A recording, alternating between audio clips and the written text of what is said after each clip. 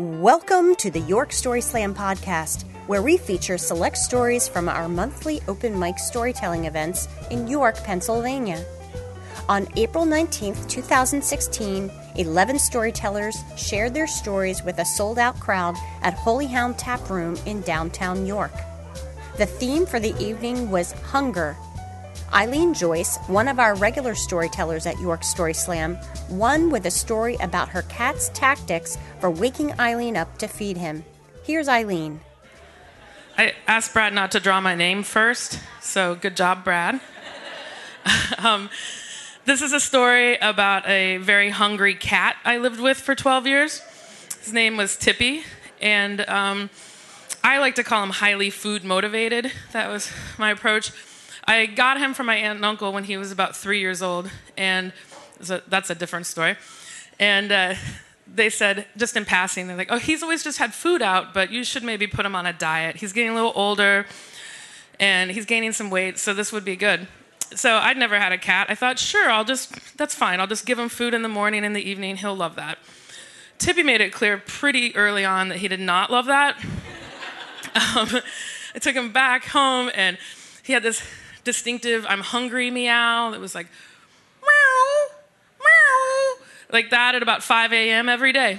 And I would throw pillows at him, and that didn't stop it. And then it escalated to books and shoes, and I think I might have thrown a cactus at him once. Just like anything I could reach with my eyes closed and throw it in his direction.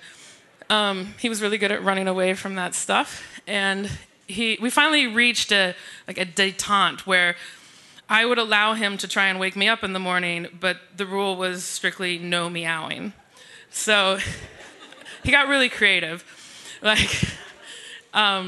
He was terrified of grocery bags, like plastic grocery bags. Like if I came home from the grocery store with all my stuff, he was in another room. He didn't want to be anywhere near it. But if you happen to have a grocery bag, maybe something from Target in the corner of your bedroom at 5 a.m., he was that bag's best friend. He'd do little circles on it and dig in it and dance and play on it and just make all the crinkly sounds you could make on the grocery bag. He also quickly realized that he had a cold, wet nose, and almost every morning I woke up to a cold nose on the tip of my nose trying to wake me up. But I also really enjoy sleeping, so I would just turn over and push him away, and then he would come the other direction with the cold, wet nose. And I got kind of used to it, The one thing that did get a response out of me was when he discovered that chewing on electrical cords would get my attention.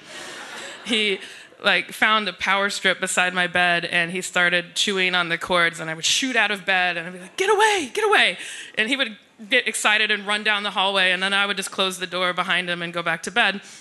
But since that got a response, it was every morning he was chewing on electrical cords. So I finally decided I found a piece of telephone cord that wasn't plugged into anything and just laid it in front of the power strip.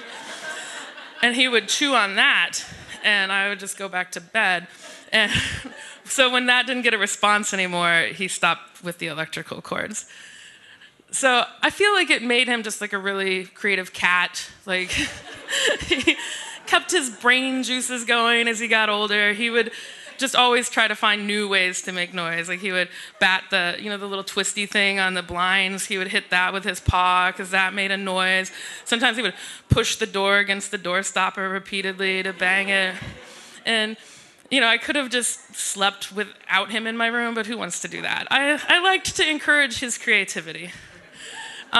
So a couple of years ago, Tippy died at the ripe old age of 15, and I have to say, the first thing I missed was not waking up to a cold nose in my face every morning. It's weird how you can miss something like that. But I got a new cat named Manny, who was young and playful, and I could just leave food out for whenever, and he didn't really seem to care about when breakfast came. He just ate some food, and it was no problem. But then this winter, I was like, Manny's getting a little fat. He's been lazy this winter, and he put on some weight, and I thought, I'm going to put him on a diet. And now we're starting this all over again. I didn't know. I think it might just be me. I'm creating this monster. We're still in the meowing stage. I'm throwing pillows, and we're going to see how that goes. Eileen earned a spot in our Grand Slam in November. Next up is Matt McDonnell. Matt talked about a vision quest he participated in when he was in college.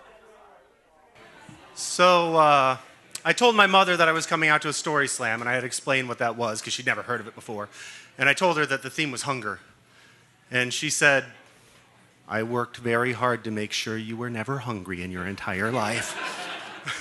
And it's true. It's true. As a kid growing up, there were 4 boys in our house. And my mother would go to the grocery store, and if their lawn needed to be mowed or the windows need to be washed, the dishes need to be put away, it was always a fight. But she never needed to ask for help putting away the groceries because we wanted to see what was coming in. So growing up, I was never really hungry. But when I got into college, I'd gotten involved in this Native American group. We went out into the woods and did sweat lodges and learned survival skills. And so when they told me that they were going to be doing a vision quest, which if you don't know, it means you go up on the side of the hill for 3 days with no food and no water and sit by yourself doing nothing, trying to have a spiritual exhibition. I said, 3 days, no food, no water, that sounds like a great idea. I changed my mind after day 1. I wasn't so sure I was cut out for it. It's a very different thing to be hungry and have no way to get food. I knew that I could leave this hill at any time. Right down at the bottom of the hill, there was a tent full of food for us when we came down, and there was no shame to coming down early. You came down when you were ready, but I was dedicated. I wanted to stay the full 3 days. So after the first day, I'm looking around, and I'm like trying to remember what you can eat, and there's no dandelions there. I'm looking at the bark on the trees, thinking it might be a good idea. And then I'm seeing ants walking, and I'm remembering that they eat those in some countries. When I found myself looking at the dirt, thinking it would at least fill my stomach, I knew that I was in trouble. But the important thing of this story is that I was not, in fact, up on the hill alone. There were 5 or 6 other people who'd gone up to do this at the same time. It was a large piece of land belonging to a friend of mine, and we all started in the same spot, but we spread out and hiked and hiked and hiked trying to find our perfect spot. So we'd be spread out across this land. And it turns out we hiked and spread out and then wound up coming back. And we were all in a tight little circle, but none of us knew it. None of us could see each other. Now, for safety purposes, there were several other people who had been trained in walking silently through the woods, who it was their job to come up several times a day and check on us and make sure that we were in fact okay. But the goal was that we should never ever see them. And they were good at what they did. I'd seen them walking silently before, but we were packed so closely together that their job was very, very hard. So I was sitting in my little circle looking at the ants, trying to decide if it was worth it. And I heard this and I looked over, and sure enough, there's 2 of my friends, the ones who are supposed to be watching us, are standing there, and they're looking at me with this look of fear, and then they quickly duck down, hiding behind a bush. So it wasn't until the end of this vision quest that I came back down the hill, and I'm finally eating some food, that I found out their side of the story. The 2 of them had been walking very carefully, trying to be silent, trying to check on all of us while not being seen, which was very challenging. And the one of them had turned to make a hand signal to the other. And when he turned straight into the web of a spider. And it wasn't a little spider. It was one of those big, huge, hairy orb spiders. And as the spider web's on his face, he knew that he'd seen the spider as he went into the web. And he's checking his face, looking to see where it was. And he finally realizes that it's in his mouth. He said it was on the little hangy-downy thing back there. So when I had heard the he had been trying to expel the spider. When he realized that I'd heard him and he had that extreme look of fear, he ducked down and he realized that there was no easy way to get this spider out because it was holding on for dear life. So he had a choice. He could make more noise knowing that there's other people around him that aren't supposed to hear him, or he could swallow the spider. So the good news is he was able to successfully swallow the spider without making more noise. It took him a little while because it was fighting the entire way. If you're wondering, he said it tasted kind of like chicken. But ultimately, the important part of the story is, even when you're really, really, really hungry, there are always worse things you could be eating.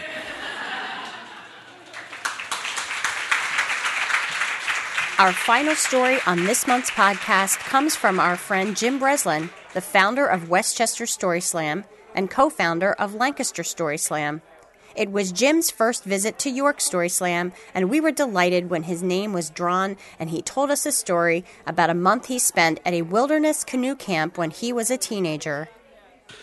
So I was 16 years old, and I'm sitting in my living room with my mother, my father, and the executive director of a wilderness canoe camp from Canada. And my parents have been pressuring me to go up to this canoe camp for the summer because basically 3 months before I drank half a bottle of Southern Comfort and passed out in the snow while sledding. And my mother was horrified and my father was livid, and they didn't know how to handle me over the summer. So I was under a lot of pressure to go, and I sat listening to this executive director, and I really didn't want to go. But after his presentation, my father said to me, "Jim, do you have any questions?" And my question was, how's the food at this camp? And how much food is there? And the gentleman said, when you're in camp, it's all you can eat, and it's delicious. Technically, he was right. When you were in camp, it was delicious. But for 3 weeks out of this month, we weren't in camp. We were in a canoe traveling 250 miles across all these lakes in Canada. And the food was rationed. The food each morning was cream of wheat, mush in the morning, every morning for breakfast. In the afternoon, it was peanut butter and jelly on bannock. And if you don't know what bannock is, it's basically what you get when you mix together white flour and concrete mix, right? And so that was our lunch. And at night was some kind of gruel that was basically somewhere below Dinty Moore stew and right above cat food. And that's what we ate every night. And it was rationed because for these 3 weeks, we had to carry them in these things called a wanigan. A wanigan is a giant, think of it like a giant cooler made out of wood. And it's huge, and it has a strap on it. And there was one for each canoe. So there were 8 kids on the trip, so there were 4 wanigans. And how you carried the wanigan is you had to put it on a rock, and then you bent down so you lifted it with your legs, put the strap over your head, and then lifted. And we quickly realized the Indian word wanigan was basically the Indian word for son of a bitch. And it was so damn heavy. So we're eating this rationed food, and we're hungry, starting on day 2. We're just famished.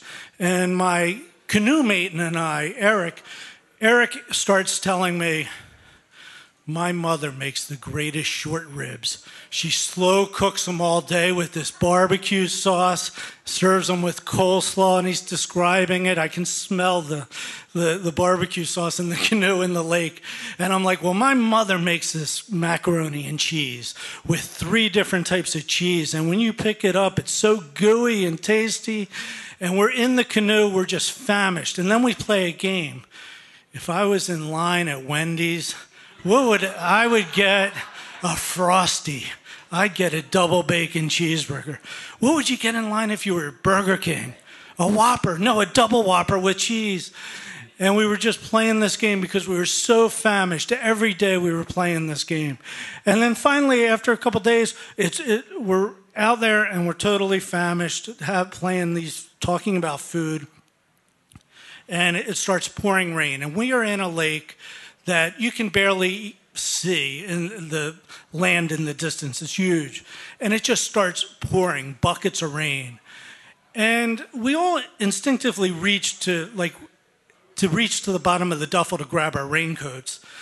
And then we realized it doesn't fucking matter, because we're not going to church. We don't have to look good tonight. There's no girls we're going to see out here. And so we just realized these ponchos don't matter. We don't need them. And I end up wearing the same jeans for 3 weeks straight, losing 25 pounds. But we get, at the end of the 3 weeks, we get picked up in a bus with a big trailer where we put all the canoes. And I'm with the 15 and 16-year-old kids. There's another group of 17 and 18-year-olds that were picked up also. And this bus heads to a little town. And it's like a little village in northern Canada. And it has a grocery store and a diner. And all of us just go totally mad, like Lord of the Flies crazy. People are eating double cheeseburgers in the diner and fries. Kids are walking out of the grocery store with bags of food. You think they're feeding a family of 4. There's an 18-year-old is on the bus behind me with a 6-pack of beer, halfway through guzzling it. I look out the window and a kid's throwing up on the sidewalk. And it was an amazing month. But what it left me for was a hunger for nature. And since then, it changed my life, because my hunger for nature has led to me doing a lot of hiking, snowboarding, skiing, mountain biking.